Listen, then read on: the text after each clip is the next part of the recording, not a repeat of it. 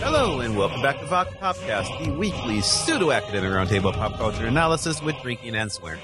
My name is Christopher Maverick, but you can call me Mav, and I am once again here with my co-host, Wayne Wise. Hey Wayne, how's it going? Good. Hey Mav. So we got this weird thing happening. We talked about time travel podcasts where we're never quite sure what's dropping when. Yeah. Right now, we have like strange attractors, spooky action at a distance going on here. So, okay. For people who don't know behind the scenes, I think it's pretty obvious if you listen to the show. Yeah. But typically when we record, I guess, okay, technically you and I live in the same city, though we live on opposite sides of the same city. Everyone else on the show regularly lives in a different city. Hannah, different state. Yeah. Monica lives in California. Hannah lives in North Carolina. Katya lives in Oregon. And the guests can be from anywhere. And, we stitch it together in a virtual chat room. But now, and I don't know if they've mentioned it on their show because I haven't heard it yet at time of recording because of podcast time travel. But we're recording 2 episodes at the same time right now. So depending on whims of how my brain works or something, like this episode will drop either the week after or the week before a show on Poirot, Agatha Christie's. I know it's but like there's another episode being taped about that, being taped at the same time, and it's weird because like we can see the other virtual studio, and I wonder if this is what it's like on real radio shows where you're actually in like a little studio and you can see the people across. And so I can see like Hannah and Monica recording the other show with their guests, and like weirdly enough, one of the guests on the other show is my wife, who's not who's not on the show with me. She's recording in the other studio, so it's weird. Oh, it's so bizarre. But so yeah, a little behind the scenes. So yeah, I'm not a Poirot. I'm gonna say it like that. I know it's. Don't at me. I know it's Poirot. Okay. Yeah, but I'm not a Poirot. I've seen a couple of them because the reason Stephanie's on the other episode is because she is a huge fan. These are like Agatha Christie was like her favorite author growing up or something. I'm sure she's explained that on the other show. So I don't know much and therefore am not on that episode. And that's my exact reason as well. Passing familiarity. Yeah, I've never read one. I've seen a couple adaptations. I know how Murder on the Orient Express ended, and I'm done. I had nothing to add. So what's our topic? What's our topic? This is fun. We're gonna talk about funny books. This is what we do. Specifically, we are talking about superhero. I'm going to say it like that. Vigilante, anti-hero. We're going to talk about Harley Quinn, DC's Harley Quinn, and her massive cultural relevance. And we got some guests for this one who I don't know what their feelings are on Poirot, so we'll ask that too, I guess. But Andrew Devon, my co-host over at GW at Gosh Golly Wow. Hey, Andrew, welcome back to the show. Thank you. I don't think your pronunciation is any worse than Kenneth Branagh's. So I wonder if they're going to say, "Oh gosh, are you a fan of Poirot?" I love Agatha Christie. Poirot's not favorite character, but yeah, I enjoy a good mystery. I'm really curious to listen to the other episode because I believe Stephanie prefers Miss Marple actually, but I don't actually know that because I've only known my wife for 25 almost 25 years. So, and you don't talk about Poirot every night? No, never. But you have some familiarity with Harley Quinn. I do have some familiarity with Harley Quinn. I've written about Harley Quinn. I've taught Harley Quinn for a few years, and I supervised an honors thesis about Harley Quinn.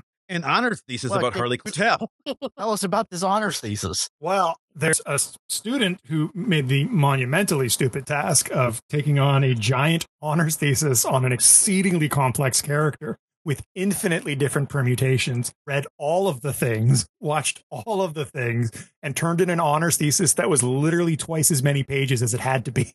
I've done things like that, but we're not talking about me. Yeah. I have read that honors thesis. So I would like to welcome to the show for the first time, Laura Grafton. Hello. Hey, Laura. How's it going, everyone? Good. Welcome. Thank you. Thank you so much for having me. What are your feelings on Poirot? I'm done after this, I promise. Not read. It's fine. I have not read any Agatha Christie since I was in high school. And I would hook when I was in high school, but I could no longer tell you a single thing about any of her books or characters or remember a character's name. But I did read literally all all of them when I was 14. It just has now been permanently deleted from my brain because that brain space was taken up by all of the Harley Quinn in the entire galaxy. I wrote a paper on Harley for a conference a while back, and I watched a bunch. I played the Arkham games, and I read the Amanda Connor series up to wherever she was at that point. And then, like, I was done. I was just like, okay, that's enough. I mean, I've read other stuff since then. It's not like I hate the character or anything like that. But because again, I read honors thesis after you finished it, and it's dissertation length, which is not a thing you're supposed to do with your honors thesis. And I get that because when I wrote dissertation, they're like, this is twice as long as it needs to be, and it's like, yeah, I know. But you wrote quite a bunch, and it's really good. And you read all of Harley Quinn, as far as I can tell, like literally everything she's ever appeared. I think a little bit of everything. Like, there's every once in a while I find something that I like missed or didn't realize existed or just couldn't find while I was doing my thesis, and I'm like, no, I missed this whole thing. Like, somebody on the call for comments was saying that there was like this Dupree show from 2003 back when I was reading Agatha Christie instead of like watching Harley Quinn thing, and I was like, how heard about this before? And I'm like 3 episodes in now and absolutely hooked, but it was not something I had heard of before this week. Okay, so I have a question about that. So you're watching the Birds of Prey TV show. You have to rewrite your thesis now, right? Clearly. One of the comments was like, oh, are you going to talk about the Birds of Prey TV show? And I made the joke. I was like, you mean the one with Sherilyn Fenn? And he was like, no, it had Mia Sara. And I was like, no, you see, because I have the entire thing on DVD. And even before the DVD box that came out, which had the special, so the DVD box that has the deleted scenes that were from the pilot where Harley Quinn was supposed to be played by Sherilyn Fenn, but then when it got picked up, she wasn't available for the series. So they reshot all of her scenes with Mia Sara, who played Harley Quinn for the rest of the show. So I have seen it with Sherilyn Fenn, and I have it. and I like it better with Sherilyn Fenn, but that's because I'm a huge Sherilyn. I mean, nothing against Mia Sara, but I have a Twin Peaks length crush on Sherilyn Fenn. So like, so, yes, absolutely. She should be Harley Quinn. She is nothing like how I imagine the character of Harley Quinn. Don't care. It's Audrey as Harley Quinn. So yes, so you had not seen that. It's an interesting. No, I hadn't. Yeah, it's a very interesting few. Like, I'm only like 3 episodes in, so she's gotten all of like 5 minutes worth of screen time so far, and most of it is in her psychiatrist persona. But it's a very interesting take on her character, and it's also really interesting the way her aesthetic was taken by Sean Murphy when he did Beyond the White Knight. Because the way that character is costumed in that movie is exactly the way that Sean draws character in Beyond the White Knight. As just like, we can tell what you were watching in 2002. Not sure about the rest of the world, but you watched this. Yeah, I mean, I don't know if anybody else has even seen it. It only has 1 season. That's what I have to say about it. I very much enjoyed it. Reason it only has 1 season. I can tell 3 episodes in. There's a reason it only has 1 season. But I will take all the Harley Quinn I can get. So you're 3 episodes in. Wait till you get about halfway through the show where they change the entire premise. So, like, there are characters who undergo. I don't want to spoil anything for you for a show that's 20 years old, but there are certain characters who suddenly just undergo massive persona changes halfway through the series because the show was failing, and they're like, let's try something else. The choices were made, and it's interesting. Yeah. So anyway, but we're not talking about that show. It might come up again. We're talking about the concept of the character, I guess. And I mentioned this a little bit in the call for comments. I find her to be fascinating because, Wayne, you and I have talked about this a bunch before. Because of the way IP rights work now, no one wants to create their best ideas for either the big 2 comic book creators. Like, I don't want to create a really awesome character for Marvel or DC because they're just going to try to turn it into a movie and not pay me. Yes. So the last 2 big ones that I can think of that were created were Deadpool and Harley Quinn. Those were 25 years ago. More. 30 or I don't 90. I can't do math. So yeah, like 92 and 91. So yeah. Like 30 years ago and 31 years ago. And it feels, they feel very new to me, both of them. And Harley feels very new to me, but she's arguably the most popular comic book character, certainly female character that DC has. Yeah. Yes. Wonder Woman's the alternate choice, but I think in 2023, I know her books outsells Wonder Woman's. Yeah. I don't know how else you would like count popularity. Her book outsells Wonder Woman. She has more new comics coming in per year than Wonder Woman does on average. Like there's more media. More media, like the more active shows that are being like including her character. She's coming into more games. Like Wonder Woman still technically outsells her by like a little bit, but not like part of that is like backdating the numbers because Wonder Woman's been a lot around for longer. You know, like if you're looking at actual growth in character, I believe that's starting Wonder Woman dramatically. 60 years head start will do that. So yeah, right. Yeah, exactly. I don't know. So why? I guess that's what we're talking about today. Like, why did this? I mean, I like the character. She was obvious standout when she first appears on Batman the Animated Series. She's supposed to be a one-off character. She's very clearly like she's voiced by Arlene Sorkin, who I've been on the show before. I was a big Days of Our Lives fan, so I knew of her work as Calliope Bradford. So if you've ever seen the picture of Arlene Sorkin, her original voice actress in clown makeup, I've seen that episode. I remember when that happened. And so when she first appears on Batman TAS, I was like, oh, they're doing a thing. I get it. And then the character becomes like huge. But like, why do people love her so much? Well, all I would say that I think is really interesting about Harley Quinn is what Mav was saying. This is one of the more recent popular characters. So I think she has things to offer to a modern society that a legacy character like Wonder Woman really doesn't. It's hard to make something useful out of Wonder Woman just because of all the ways that she's trapped in the past, where Harley, I think, has an opportunity. Yeah, I would agree with that. I think her story just acts so heavily with where modern comic readers are in their life. Because most comic readers, if you look at the majority of purchases, are folks that are in their 30s that grew up with Harley Quinn, that grew up with Deadpool, and also grew up with a lot of media that had storylines involving really unhealthy, toxic relationships that were idealized, like the Beauty and the Beast of the world and things like that. And we have this character that ekes to that reality where she starts off as one of those characters that's in this idealized abusive relationship and grows into something else. And you have an entire generation that can really relate to that story because it is the storylines we were raised on. It is to some degree the relationships a bunch of us found ourselves in because they were so normalized in our media growing up. And then her recovery story, and I would say the same thing for Deadpool. His trauma story is different, but he is this trauma survivor and is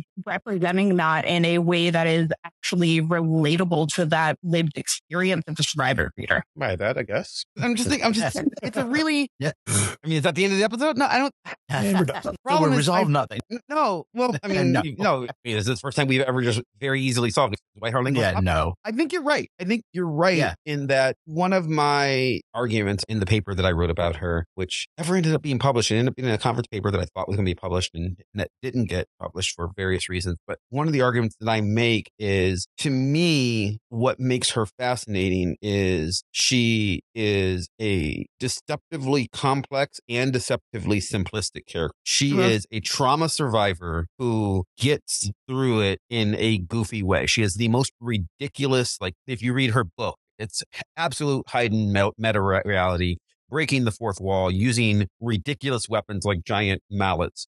Even more ridiculous than the Joker. But she's ultimately the story of a woman who escaped an abusive relationship. I mean, yes, she's done a lot since the days of being the Joker's sidekick, but that will always define the character because that's where she starts. It's the origin story is she is Joker's abused girlfriend. Then I think that is a very grown up thing. And, done in a way that is almost comforting because she can live in this cartoony world. But I also think what I ended up calling her is Harley works because she is a child's idea of what it is to be an adult. When I grow up, I'm going to be able to wear roller skates and I'm going to be able to wear mismatched clothing and I'm going to, I can wear whatever I want. Like even to the extent that she's sexy, because she's a sexy character, but she's a sexy character drawn by a 7-year-old, right? Like if you ask a 7-year-old girl, what is a cool outfit? They're going to wear mismatched socks because I like red and I like black and that's what, and so I'm going to wear them both. And there's going to be stars and pom-poms and maybe I'll color my hair, it's a ridiculous level of attractiveness. but also the things that make her kid-like aren't natural kid-like things. They're an adult's idea of childhood innocence, right? Like it's sort of, let me look back by, oh, I will roller skate. Kids don't roller skate anymore. I mean, some do, but it's 2023. This was a hobby that was popular in the 70s, right? It's not big the same way that it was. I mean, yes, there's roller derby and she did that. So, which is not to say that kids don't do things Harley did, but she's very much out of time and she's nostalgic for an era that never really existed and a childhood that never really existed. So I find that fascinating about her. Yeah, definitely. I think maybe there's variability there, because this is the thing I find really cool about Harley is just Margot Robbie has played the character 3 times, right? Never the same character. You can modify Harley however you want. You can interpret her however you want. And maybe to Mav's point, I think one of the real degrees of variability with that character is just how ironic she is. And that allows you to do really cool things with like the concept of feminine masquerade, or, you know, being carnivalesque, or drop dead serious and just treat her like girl Joker. It depends on the writer, but you've got space to do things. She's not a stable character. And I kind of love that about her. Yeah. I also love the way a lot of authors these days are backtracking her story to a point in time, even like before the Joker. So we get the most recent issue of Harley Quinn that just came out this past month that I picked up while I was at the Guelph Comic Stand this weekend, is Harley Quinn Red, Black, White, and Redder. And it's the first issue of what's going to be a short run. Well, one of the things it does is take her gymnastics background and it makes her gymnastics coach this absolutely narcissistic, abusive bitch, and just is like this grooming relationship, and has her have like take out her revenge on her gymnastics coach and tie her to a board and torture her worse than the Joker has ever tortured everybody, and get to like really dark and twisty. And then in the next breath, it loops into like a story where she is dressed as like a 1950s like yodeler doing like a Oktoberfest thing. And I'm just like, you like this dark, twisty, like teenage girl that is like basically threatening to kill her gymnastics coach in one story. And then she's like, yodeler, red paint blood, Lederhosen, like, I don't even know what, with like a kind of like wink to Sirens in it, because it's got a lot of the characters from Sirens, but done in just this farcical manner. It's like, you know, like how can you not love a character that can go between those two extremes? She's so weird. I'm wondering, Andrew, you said, you know, Margot Robbie's played the character 3 times. I mean, she's not entirely a different character. There's a progression between them, but they're 3 very different movies: Birds of Prey, Suicide Squad, and The Suicide Squad. Even though they have the same basic title, are 3 very different takes on the character. Is there a wrong way to do it? Because we did an episode for the Birds of Prey movie when it came out, and I liked that film a lot, but then there was some pushback because people didn't recognize her as the Harley they knew, which, I mean, I don't know. There were things that I didn't like about the movie, but I actually really liked that film. And, Margot's portrayal as Harley was not a problem with it. But but that said, is there a point where you do reject her? Like, the character that you'll see in that Birds of Prey CW series is very different, but also that was 2003. It was much earlier in the character's evolution. So Mia Sara doesn't have as much to work with. We've talked on the show before, like specifically around Batman, but with any of these long-term characters, everybody has their own headcanon of who this character is. And just talking specifically Batman. And how many times, Mav, you and I have talked about this just in the store. A version of Batman comes out and people are like, not my Batman. It's kind of a cliche. It just that this doesn't match my version of what this character is. And Harley has been so malleable and protean from her beginning that there isn't like this core, this is who this character is. Like you just said, there's this really dark side of her. And then the next story is this wacky, goofy kind of thing. And certainly, that exists with Batman.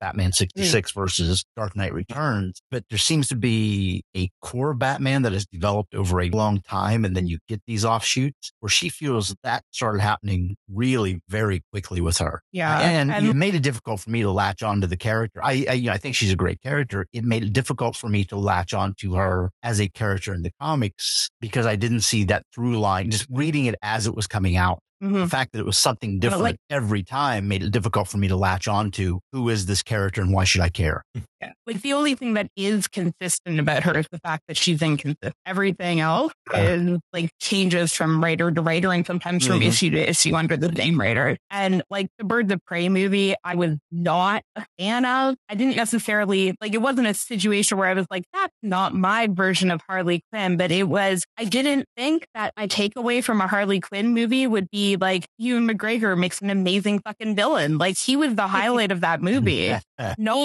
Not Harley Quinn. And that was my issue with it. Like it was one of the last things I saw before like COVID shut everything down. And Andrew saw it shortly after COVID shut down on like a streaming service or whatever. And we had a call like a couple weeks into the first lockdown. And all we did was complain about the movie because it was just like, that didn't be my key takeaway. I should not go into a Harley Quinn movie and have the one male character be the highlight of like what I'm seeing and not literally any of the other characters. Like Huntress. I loved Huntress. I loved Huntress. No, I hated Huntress. Huntress stunned me in that movie. Like Huntress was actually like one of those things where I was like, I do not like this version of Huntress. Harley Quinn, I was not mad at her, but I just didn't find her to be a highlight. She was just kind of meh. Like it wasn't my favorite portrayal of her. Huntress is a character that I actually really like from the comics. I did not recognize that person. I did not recognize that person in that film. Didn't care because I found the betrayal hilarious. I just had to accept that it was a different character. My note for the character of Harley within that film was, I'm okay with everything that Margot did, except for the outfit should have been red and black instead of orange and pink. Literally do a color swap and I have no notes. I really, like people, because I heard people complaining that she wasn't sexy. I said, no, she's gone through a breakup. I don't need her to be wearing like, you know, the sexy costume. Wearing the goofy, weird costume is fine. I just don't want to believe that she has anything in her wardrobe that doesn't match the base color scheme. So where would she even get orange? That was my problem with that. Was my, but yeah, I could see that. Drew, you were going to say your feelings on that film, I guess. Oh, my feelings on the film. I don't know. I think to me, it's a question of how you use Harley in contrast to the other characters around her. I don't even think that's a valid critique because I kind of like her when she is the central character. I think the best runs of Harley have been very much that, like even in the animated series, as in Batman. I like it when they just like, you know what, screw it. Let's just do a Harley Quinn episode guest starring Batman. I found those very historically interesting. So I don't know. That one wasn't my favorite. I kind of like her better when she's a little more dangerous. And when you have that violence implicit in the character in a non-comical way. I like that duality. I think that's one of the things that makes her kind of interesting, but that's just me. I mean, did you see that or no? I don't even know if you, I've never talked to you about that film. That's one I haven't. I saw both the Suicide Squad movies, but I have not seen the Birds of Prey. I really liked her in the second Suicide. I actually liked her in both Suicide Squad movies. For all the complaints about the first Suicide Squad movie, the David Ayers and Studio Notes movie, like there are a lot of problems with that film, starting with the fact that the plot, even for a superhero movie, makes no sense. Like they're sent on a mission by Amanda Waller, and when they get there, she's there and she's the objective. Like clearly the editing just like that was not intended. That was like two things glued together. It doesn't make sense. I didn't care about that when it came to Robbie's portrayal of Harley Quinn because I thought she gave a stupid script. She made me believe that this was a character with both mental illness, zaniness, death, like trauma, and love. I believe she loved Joker in that film, even though he was bad for her. Like I get it. Like so. Like that was a bad movie that she elevated. I really want the Ayers cut. Yeah, I would love to because there's clearly a story in there that's buried under a music video. That's not a very good music video. But take the James Gunn version, the second one. Her arc is amazing. That's pulled straight from the comics to the whole. Look, I need a sex scene and then I'm going to murder him. I'm like, sure, absolutely. Like male gaze into Black Widow Spider, and I think one of the best scene in that movie. Take away from Tombstone is at the very end where she just says Flag was my friend. That's what it's all about. Like at the end, like her entire motivation for no, we cannot keep going. It's like once Flag dies, she's just like, I believe that this insane person said, no, you killed my friend, so now I've got to ruin everything because that's it. Like That's because he meant something to her. And in that brief little moment, that moment and the moment where she escapes and then Flag was about to break in and get her. And then she's like, well, I can go get captured again if it helps. Like, it's like the stupidness in that, just like there's two scenes that they, that they have. And in one, he's dead. And that tells me she sold that there's an emotional relationship, that this is a real person with death. I think Margot Robbie sold through those two scenes for the entire film. And I think that is sort of what makes the character interesting. I am interested in her ongoing trauma over Joker, over the abusive boyfriend, but I'm also interested in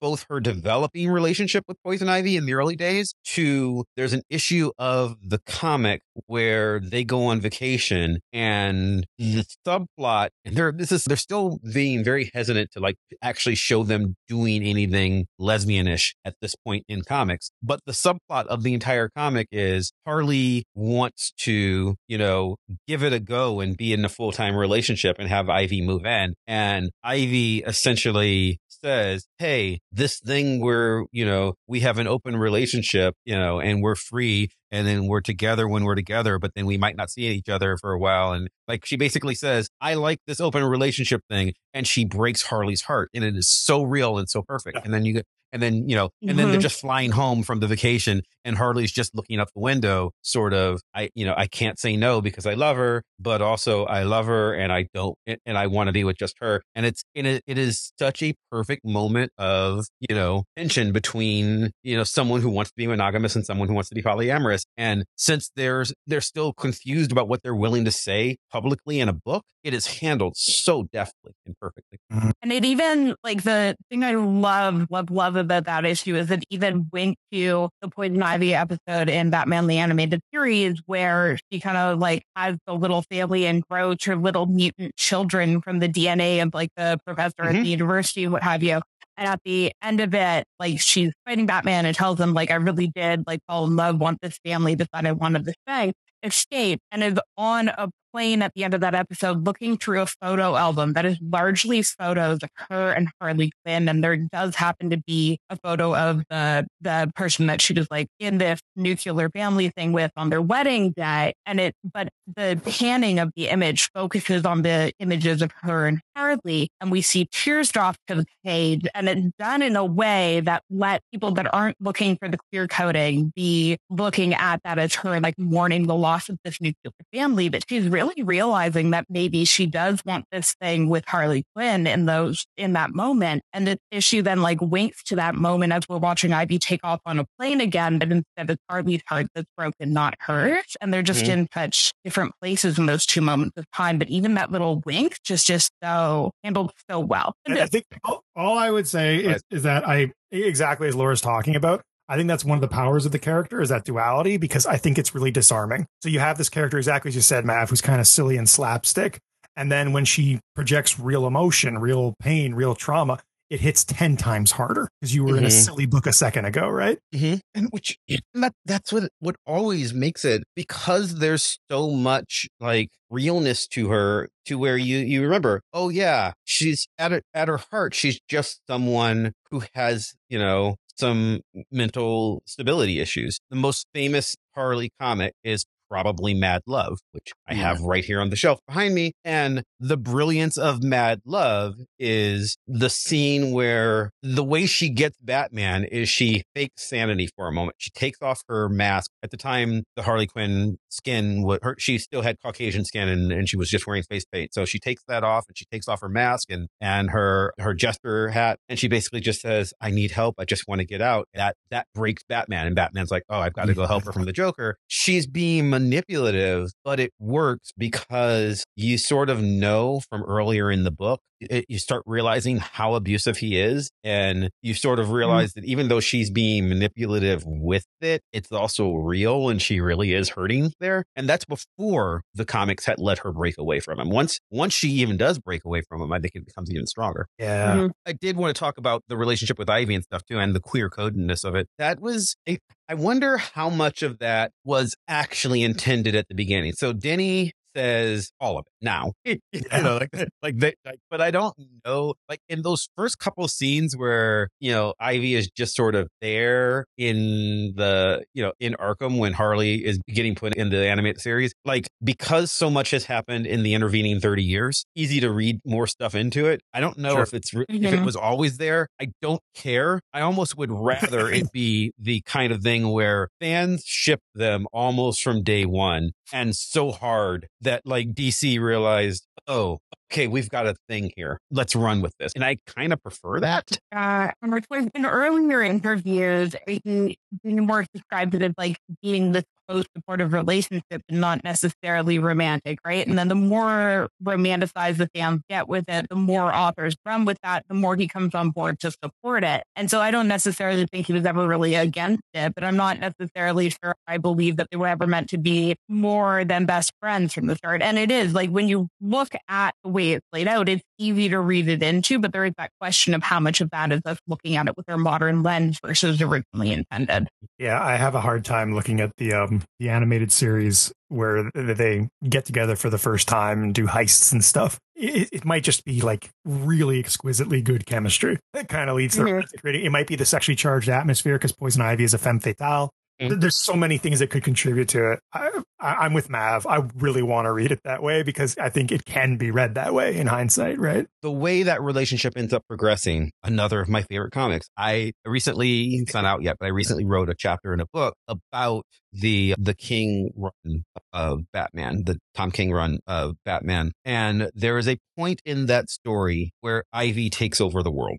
And it is so brilliant. Ivy takes over the world. She takes over the brains of everyone on Earth using like plant magic, except for yeah, sure. I mean, the logic of it is frankly kind of stupid because King clearly didn't care about that part. That wasn't the point. Let's just say she can do it. Yeah. Okay, fine. And then Bruce manages to escape at the last minute. So he's free. And then he frees Selina, Catwoman. And then the two of them, their plan is we need to free Harley Quinn. And they free Harley Quinn so that she can ask Ivy to let the world go. And that's the whole plan. It's literally Bruce realizes, okay, so here's the secret. We find Harley, we free her, and he's got a convoluted way of doing that where he almost gives himself brain damage, and then he has to have Harley Quinn do surgery on him so that they can free her. It's weird and convoluted. But the point was to free Harley so that Harley could tell Ivy that she loved her, and she could say, please don't take over the world. I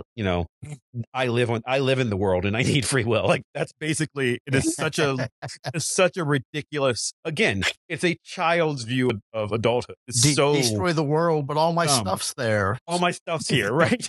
Like it's so incredibly dumb. And in the dumbness of it, absolutely endearing because it just says, oh, okay, so it's got to work because Ivy does love her. And that's the whole story. The story is sometimes love's just enough in this weird, crazy world. And Batman recognizes that. I think it's supposed to be an analog for, why Batman sees Selina the way he does and everything. But in the story for Harley and Ivy, it just works really. I want to talk about the animated series too, but like the new animated series. But in that story, I think it worked so well and so smartly done. And it's like all the stuff we were talking about with Margot Robbie when she gets the chance to have real pathos, sort of buy it, right? You buy it even harder. Have you read Heroes in Crisis, Mav? Also by King? Yes, I have.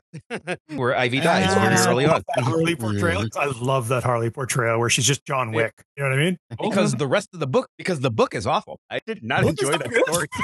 I did not enjoy that story. Yeah, that's like the one Tom King thing that I was not happy with. I am such a fan of Tom King. That is not his work, quite possibly his worst. I recognize some of it for me is a fanboy reaction to the way he dealt with some of the characters I have a fondness for, but there are moments in it. There are moments in it of his insight into characters that I thought were really well done. But overall, I think this is moving a little aside from the topic, but I think the thing for me is what I love about Tom King is his ability to tell a close personal story. The entirety of his run on Batman is really really, much of Tom King's work is about, having daddy issues and trauma. But the entirety of his arc on Batman is Bruce dealing with his own demons and the way that affects every relationship that he has, be it with heroes, be it with villains. It affects his relationship with Bane. It affects his relationship with Joker, but also Alfred and Damian, right? Like, so I get that. Similar to King's work on Vision, King's work on Mr. Miracle, this is what he does. Heroes in Crisis, too big a story. I don't need to hear you telling me about hey, here's what happens when, I try to rewrite the entire world and time travel. And it's like, I don't care about any of that. If you just wanted to show me Wally and Roy in therapy for 4 issues, and that was the entire story, would have liked that better. Yeah, me too. That's where those are the scenes I liked. So, yeah. But anyway, so like Harley's in that though, and you don't see a lot of her doing the personal stuff. Like, that's her, you said she's John Wick in it. Yeah. Yeah. Which I think Ivy dies, then that's reasonable. Yeah. That's what she would, I guess, because it's the same thing as like when, in that the Suicide Squad movie, the story is you killed my friend. He was important to me. And that's the only motivation she really had in half film. You killed my friend. Now I have to go kill you. So I like it, I guess. But I didn't like the story. Yeah, the story was a bit much. I liked Harley's reaction to it. And I think that's one of the other things that is frequently consistent about her character, but not necessarily always. But when somebody in her community is harmed, he will automatically go into like the most violent, badass bitch you will ever meet. It happened. The kind of major storylines in the Connors and Cromartie run is like the community she's living with gets threatened, and she goes all like out on finding the gangster in the city that's taking away their homes, right? And it's just this like a community vibe. And when you harm somebody, when you harm her, she doesn't necessarily have a reaction. But when you harm her friends, when you harm the people she considers family, she will go John Wick on your ass. And that just, I don't know, I find that really appealing about her. It's endearing. So the most recent thing that I think is getting a lot of press, have we all seen the new TV show? Yes, indeed. I haven't seen all of it now. Okay. Yeah. So the third season or third, hold on. The fourth season just ended last week as we record. Yeah. Loved it. I love everything about that show. My complaint about the show, if I have a complaint, I almost wish Ivy's name was in the title too, because I love that it is literally the Harley and Ivy show, but that would have ruined the first season arc. So very true. But it should be one of those shows where like the first season is Harley, and then like once the relationship is established, they adjust the title of it. They do that on shows all the time these days. Like, just make a modification after season 1. But that is, I don't know when. I mean, I guess I do know, because DC basically became okay with gay people existing, like 4 years ago. I mean, and Marvel as well. Like, literally, there was a moment right before the pandemic. Probably like 2019, maybe in 2018. But I think basically in 2019, the brain trust at both companies said, no, gay people have money. Not all of them, but some of them do. We like money. They started publishing comics just called Pride. It was cynical. It was literally like, hey, here's a comic book full of gay people being gay. Did you know that Harley was bisexual? Yes, we knew that. That was very obvious. No, she's bisexual. Yes, we understand that she's bisexual. No, but we would like to tell you a story about her being bisexual and bisexualizing. You go, yes, sell it to me. Because I want them to keep making these. And they did the same thing. I mean, like, some of them, I don't love all of the Pride series. I'm sorry. This has come up on our other show, Andrew. Like, I don't love everything that's been done in the books for either company because I'm cynical, and a lot of them just aren't really great. A lot of them are like, look, we're representing you. Give us $4. But that's how they read to me. That's how it reads to me. And the reason I'm bringing that up is because I think that a lot of the stories felt like that. And for some people, if you've been ignored long enough, that's better than nothing. Marvel's doubling down also on we're doing progressively racial stories as well. Voices, so I get why that happens. What I loved about the version of the relationship in the Harley Quinn TV series is it's not that. It does not feel like that. Nothing about it, because they're not a couple for the first 2 seasons. They're not even obviously interested in each other beyond the subtext that has existed for the previous 25 years with characters in the first season at all, right? And then the second season is when Harley starts having very obvious feelings for her, and they don't get together till the end of that, right? So it feels like a love story. It just feels like a legitimate love story between characters that I care about. Characters who are not, and I don't mean just that they're bad guys, but characters that are massively flawed, not good, not well-rounded people, right?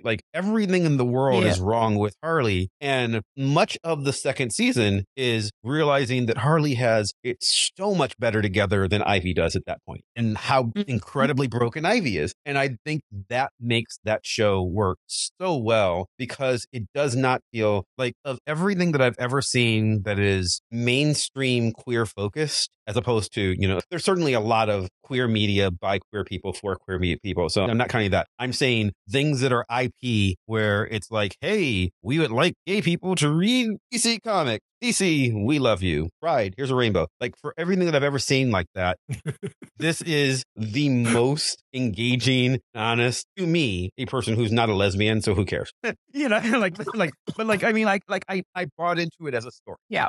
As a person who does identify as being on the LGBTQA plus, etc. queerness spectrum, sure, it is one of the best queer representation stories I think I've seen, largely because it just comes about, as you're saying, so naturally, but also because they're representing it in ways that are more than just, let's have them have a really awkward kiss in this comics issue where they're not even really touching lips, and a half a lip kiss and have a cheek kiss. And there's definitely been sexier kisses with hardly male characters than their first main canon kiss. It was just disappointing and just rainbow marketing there. But in the show, it just develops so naturally. And then they have these moments where they're bringing each other one to work and just being supportive partners and having the natural ebb and flow and thing. And it reminds me of the way that the queer characters were introduced in Star Trek Discovery is the only other time where I've seen something just hit so naturally, where the ship doctor and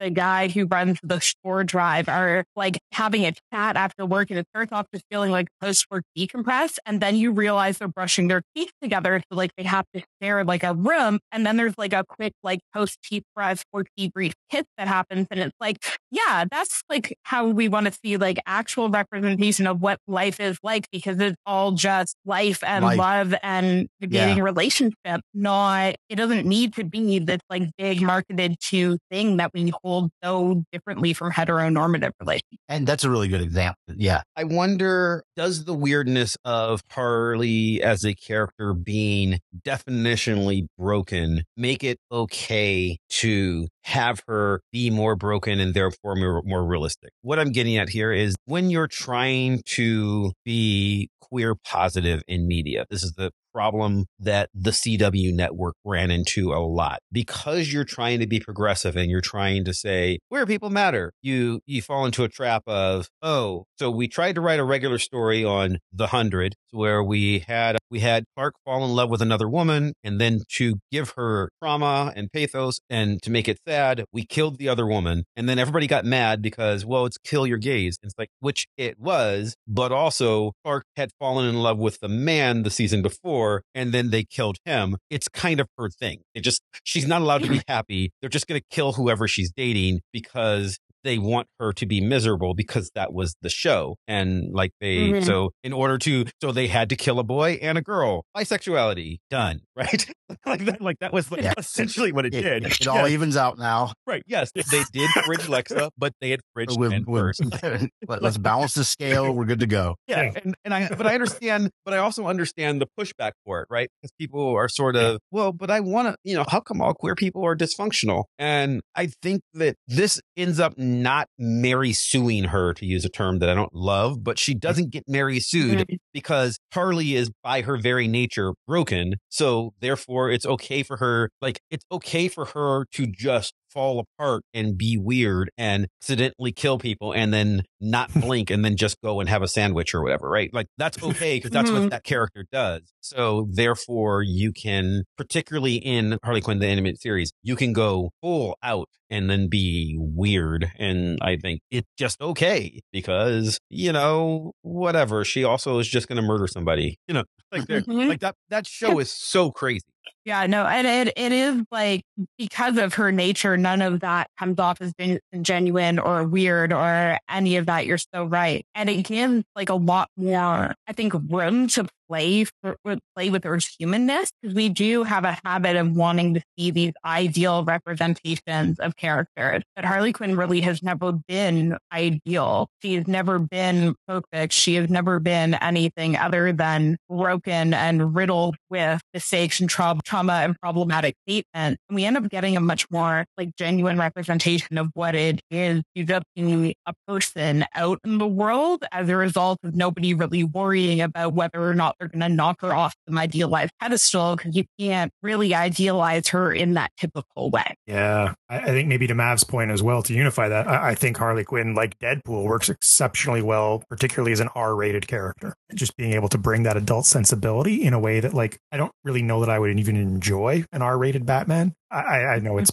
kind of attempted, or an R-rated Superman or Wonder Woman. No, Harley Quinn works really well in a more kind of adult media landscape, which is what comics have become. I think so. And I think so. I'm just thinking about the R-rated Batman, for instance, is, Zack Snyder going as close as he can to it. And I don't care. Like, and I know there are people who are Snyder fans, but I like the parts of it the parts of Batman that like are dark and murdery. Those are the least interesting things about him to me. I want to see him have daddy issues. Like that's where he shines. I love, again, King story, Tom King story. What makes it work is you realize the reason Bruce is so broken with all of his children, and I'm including all of the adopted Robins, but also Damian, right? Like he's so broken with them, even is that he's trying, but he doesn't know how to have a family because he had an idealized father who probably wasn't really ideal, who was murdered in front of him. And he's a horribly broken individual. That's an interesting story to me. Yeah. Okay, fine. He fights crime, whatever. Right. I think that Harley wears that on her sleeve. And I think the R-ratedness of it,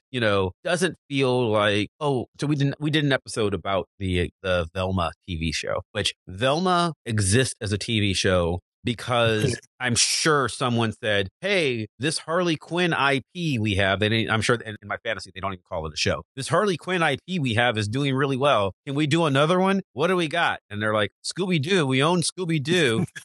Who's an edgy comedian? Mindy Kaling. Perfect. She's in that now. And like, that's it. It doesn't, like, it was just going through the motions and none of it made any sense. Whereas every bit of violence that she does in this, every time she swears, whatever swearing happens, whatever misogyny happens, everything in this show makes so much sense. Like the fact that not even about Harley, what happens to Kite Man is heartbreaking through those first two seasons. It is absolutely heartbreaking. And this is crazy because, he's a very different character in the Tom King run of comics. But around that same time as that season's coming out is when they're doing the redemption of Kite Man arc in the comics, in the Batman comics. And he's heartbreaking there as well. But like entirely different character on the TV show. And yet you feel for him because in the world of Harley Quinn, because they can have him be, they can have this R-rated universe where anything can happen. And you feel worse about him getting left at the altar than you do about all of the people who have been brutally murdered in those first two seasons. And there's a lot of them. And Penguin's dead and I don't care. Kite Man got left at the altar. And by the way, absolutely the right call, right? Like, it's not like he should have been with Ivy. He shouldn't have been, but you feel bad for him because he did nothing wrong. Like that relationship, he just dated somebody who was actually in love with someone else and he didn't know. And that's, sad. I hated that character so much in the first couple seasons of, especially the first season. Like, I was just like, you're not even remotely somebody who should be dating Ivy. This just feels wrong to me. But when he gets left at the altar, I still feel bad for the guy. And I was like mad at him the whole time. But I was like, when he got left. You're supposed to see, I mean, he's like an incel joke, right? Like, that's the entire thing. He's corny and lame, but he's not. And yes, I realize he's a bad guy, but like most of the cast is, he's not a bad person, you know, like he's a villain because they're all villains by trade. But like in the logic of the show, he's never mean. He's not mean. He's not misogynistic. So even though he's an incel stereotype, but he's not misogynistic. He's nice to Ivy. He doesn't manipulate her or anything. He's just a good boyfriend to someone who doesn't love him. That's not Ivy's fault either. It's just, but that's the story. Like they just don't working. And then, you know, Ivy essentially decides to marry him because she's afraid of her feelings for Harley. That's Ivy screwing up. That's not Kite Man's fault. You know, he doesn't know any of that. So like, I loved that storyline, and I loved that during the storyline, Harley's place in it is, oh my God, all right, I'm gonna, you know, you're my best friend, and I'm gonna screw up your wedding because we fucked and we shouldn't have. Then I tried to apologize, and then we fucked again because I am a head case and I'm stupid. And like, she blames herself for it. And then till she realizes, wait a minute, we keep, like, every time I try to not do this, we keep having sex because I'm actually in love with you and you're in love with me. And why can't we be together exactly? And then like when Ivy says, well, yeah, it's just because you're an idiot and like you're going to screw everything up. It's like, oh my God, that's hard. But I understand where Ivy's coming from because Harley is an idiot who is likely to screw things up. Like I understand it, right? It was mean, but they're bad guys. It is such a complicated show, and I think that defines what the character is in all the incarnations. Just to throw it at you a little bit, you've chosen this path to become this expert on side characters in the Batman context. Yeah. What's your take on where Harley fits in that? Like how does being a Batman character specifically affect her? She's not. That's my take. So, okay. So I'm editing a collection of, well, I'm editing right now just one book, but, you know, theoretically a collection of, you know, side characters in superhero comics. So I'm doing one for people who haven't heard the show before. I've plugged it on the show, but I'm doing this collection called Batman Also Starring. So it's a book about not Batman, but the less important people in Batman's life. And Harley, I mean, if someone has a really good pitch, I'll consider it, but I'm not looking for a Harley Quinn story in the book because she's too popular. She's too big. And I think she has eclipsed the idea of side character because Harley Quinn is her own protagonist now. In the Harley Quinn show, Bruce is like a fourth string character. Yeah. Like he's in it. Batman's in it, but I mean, he's in her world. Batman's less important than Clayface. That's true.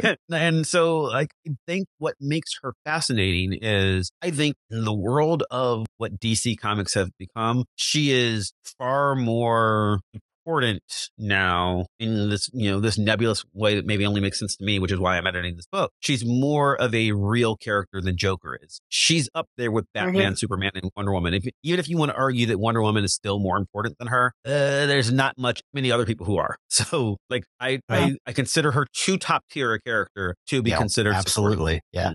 Yeah. And like, they're not even living in the same city anymore. Like, Batman's a footnote in Harley's story in many ways. Comics, if you're looking at like the main canon run, you know, like he's part of the same era that Joker was for her, and she's left both of them behind in no doubt. That's why I love the Suicide Squad movie, the James Gunn one, because they're not even mentioned. I mean, they're mentioned in passing, but it's not like they don't matter any more than, you know, okay, so I've had many people I've dated in my life, and I don't think about most of them all the time. And when they come up, and it's fine.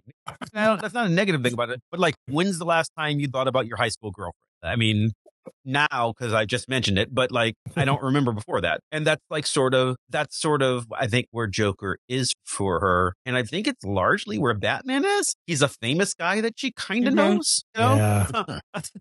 But like, right, in the cartoon, in the Harley Quinn animated series, I love that Bruce is a side character, and I adore how close she's become to Batgirl. I think that's so wonderful.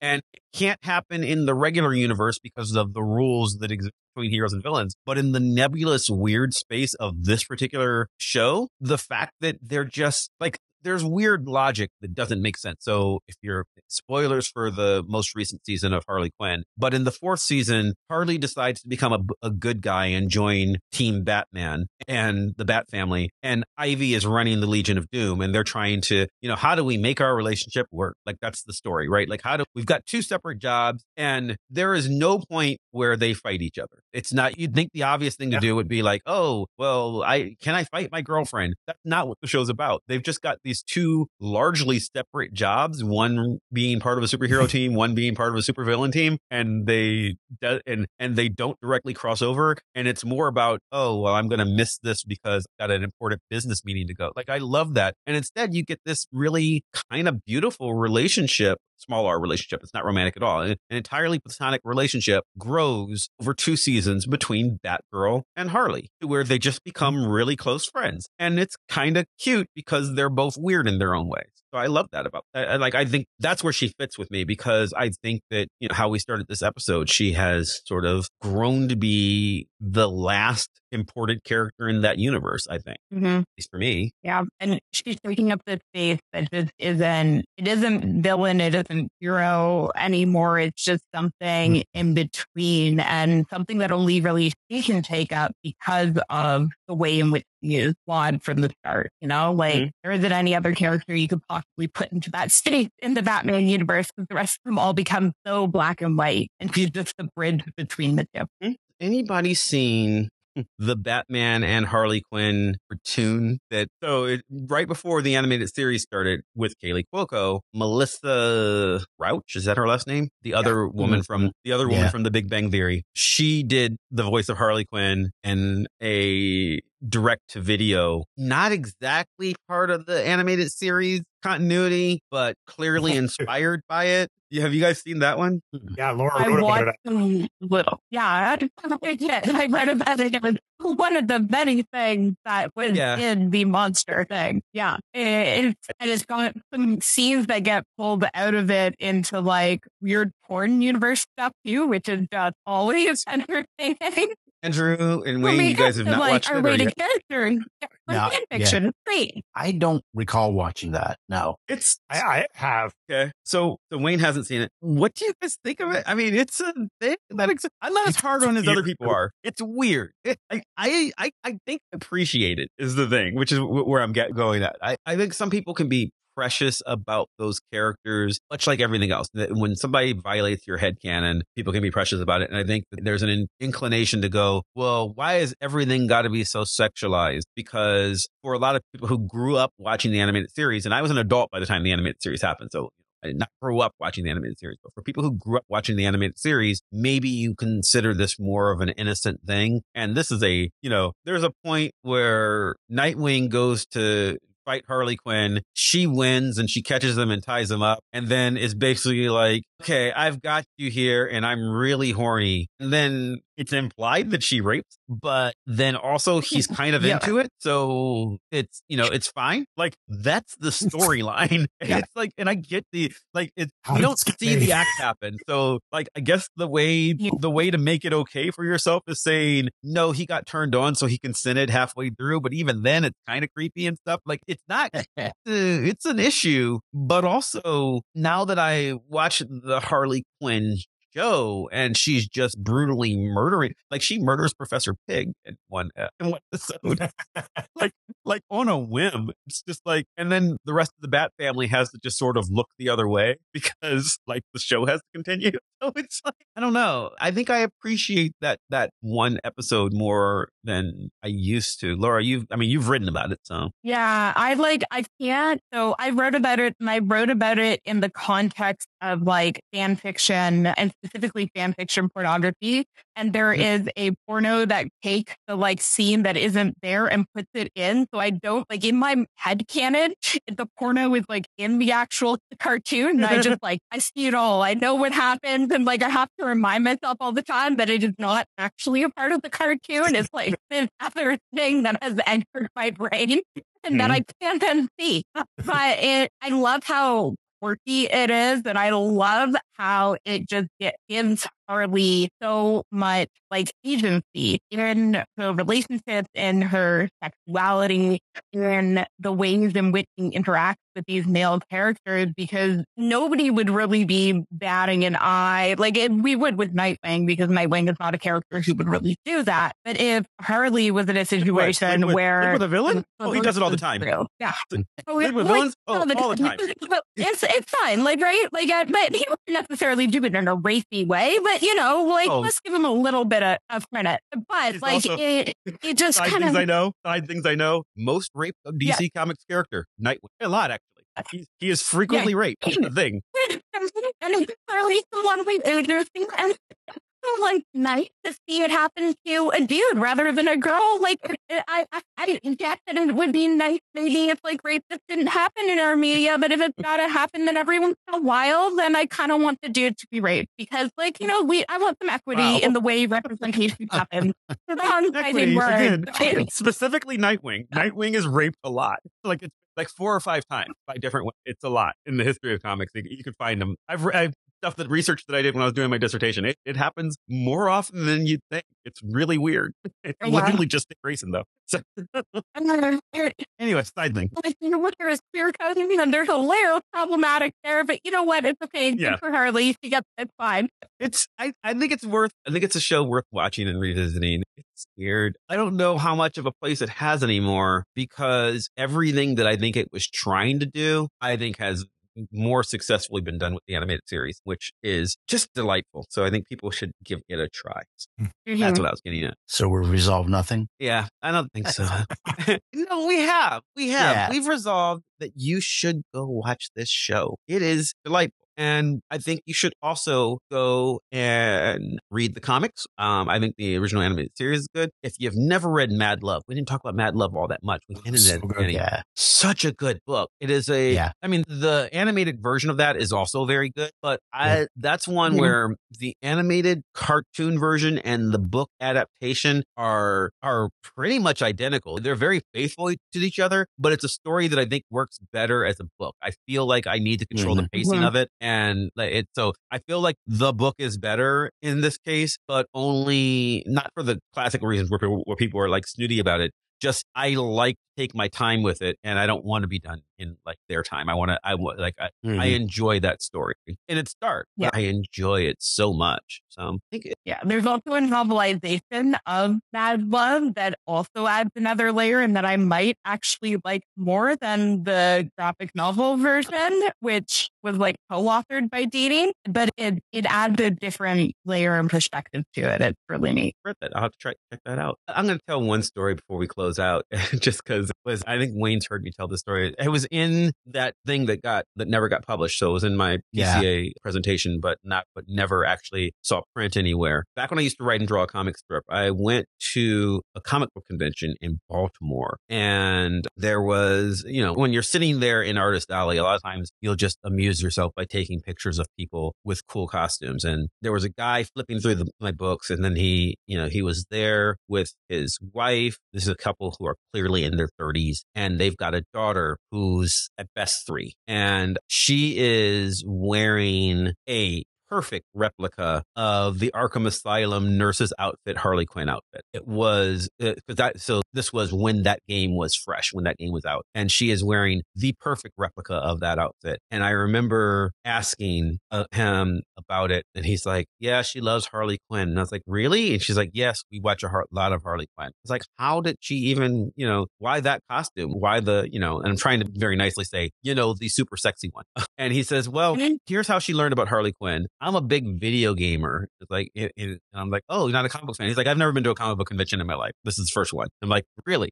He's like, "Yeah." So what happened was, I love video games, and I was playing the Arkham Asylum game, and he goes, "I went and I got to the point where Batman fights Harley Quinn, and my daughter walks in the room, and she sits down and she watches me fight Harley Quinn, and it takes me, a couple of hours to actually beat her. I had to keep rebooting the game because like I kept losing to her, and I'd play it again, and I'd lose to her, and I'd play it again. And I finally beat her after like 3 hours, and I was excited to move on. And my daughter goes, "Again, I'm like, what? He goes, and she made me fight Harley Quinn again and again for hours. So then we had to buy her cartoons because I didn't want to play the game anymore. And she loves Harley Quinn. And she's like, she's got Harley Quinn bed sheets. She's got Harley Quinn everything. So Halloween came around, and that's, of course, who she wanted to be. And her favorite version is the one from the video game because that's where she first saw it at 3. And I'm like, oh, wow. So that costume, he's like, that costume's custom made. And she had on, the custom miniskirt, the nurse's hat. She had a little blonde girl with delightful blonde pigtails twirling around, modeling her costume for everybody. And I was like, that's amazing. He's like, how much did that cost to make? And he's like, you don't want to, he's like, more than I'm comfortable saying. So she wore it for Halloween. And then it was just like, you've got to wear it other places because it was very expensive. So we're going to comic conventions so that she can get her picture taken by people to make the costume worth it. And I was like, wow, that's amazing. You must really love your daughter. And he's like, I do. I love her so much. And then his wife says, yeah, but you have no idea how hard it is to be on the phone on a long distance call with a European sex shop trying to explain that you want a corset for a 3-year-old. Oh. That's like, oh, okay. Because that's the thing you would have to do in order to get that costume. Because at the time there would not have been. I'm sure you can just buy one at a Spirit Halloween now. Right. But that's how much children even. She was 3 years old and she just knew there was something special about this character. I guess that girl's probably an adult now. That was I was gonna say she's certainly in her late teens, not 20. Yeah. So yeah. Anyway, thank you guys for doing this, Andrew and Laura. Thank you very much. This was a lot of fun. Thanks for being here. Thank you. Happy to be here. Thanks for having us. Anything you'd like to plug, Laura? Yeah. So Andrew and I co-authored an article on Harley Quinn that's on the Middle Spaces, Harley Quinn: A Tale of Three Left. So you can definitely check that out if you want to know more about our feelings on it. I also am a contributor as I am able at Women Who Write About Comics. You can check out more of my writing there. And I am LL Grafton on all the various socials. And we will link all of that in the show notes. Andrew, what about you? I have a book coming out on October 24th about gender representation in Chris Claremont's X-Men. Probably not related to what we're talking about today, but there's certainly some intersections. Tangentially related. Harley Quinn's not in the book, but this is exciting. Yeah. And this is congratulations. Good. This is the book. This is, I guess, sort of related to the thing that you've been doing for the last 5 years. Yeah, my weird little Twitter project. You got some other places too. So we will link that. I guess I try to pre-orderable on Amazon, I believe. So we will link that in the show notes. And you've got some other places that people find you? Yes. Sequential Scholars, where Mav and my other co-host from Gosh Golly Wow do a bunch of stuff on comics in general. And I think that's it. I probably have some other stuff. No, also Gosh Golly Wow. Gosh Golly Wow. Why wouldn't I say Gosh Golly Wow? Where I'm the only thing standing between Mav and the title of biggest Ilyana Rasputin fan. You can Google me. I wrote a bunch of stuff. Some of it's good. Awesome. But yes, we'll link the GGW podcast in the show notes as well, which has me on it. But Wayne, what about you? What wonderful things are you? I'm doing nothing right now. I'm the same ongoing projects, but I have nothing specific to promote or put out there. But the Hoodspot project's still out there. Like you can look that up. I have novels available on Amazon. You can look up, buy some novels. I could use some money right now. I was gonna say, in the old days, I'd tell you to plug social media. You can go to Amazon and buy a digital copy of my Zurich Award-winning comic from 1993 that Peter Laird financed, or you can get one of the copies I have in my basement. Yes. I have a copy. Anyway, and as always, you can follow me on Twitter, and I'm still calling it that, or Instagram or Facebook, and also Mastodon, Blue Sky, and all the places, always at Chris Maverick. You can follow the show, all those same, no, actually not all those same places. We got kicked off Instagram. I keep forgetting, damn it. I don't know why we got kicked off Instagram, but we did, and I'm very sad. But you can follow the show on Facebook or Twitter, I guess, at Vox Popcast. You can follow the show's blog at www.voxpopcast.com. That's useful, where we can talk about whatever we're talking about next week. And that's probably Poirot, or maybe we talked about Poirot last week. It depends on which order we edited the shows in. I'm not sure. So Time Travel Podcast. Yeah. So, but if it's not, we'll be talking about something else, and you can find out about that by checking our blog, where you can not only see what we're talking about next week, but you can leave us comments on this or any other show that we've ever done. Sometimes we pick guests from comments on the blog. So if you enjoy the show, and we certainly hope you do, then please subscribe to us on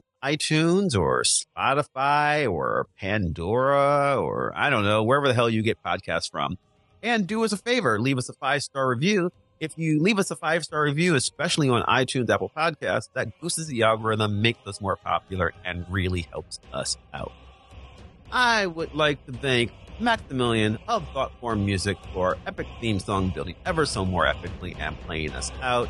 I'd once again like to thank Laura and Andrew for joining us. I'd like to thank you for listening, and we'll see you next time. Bye. Bye.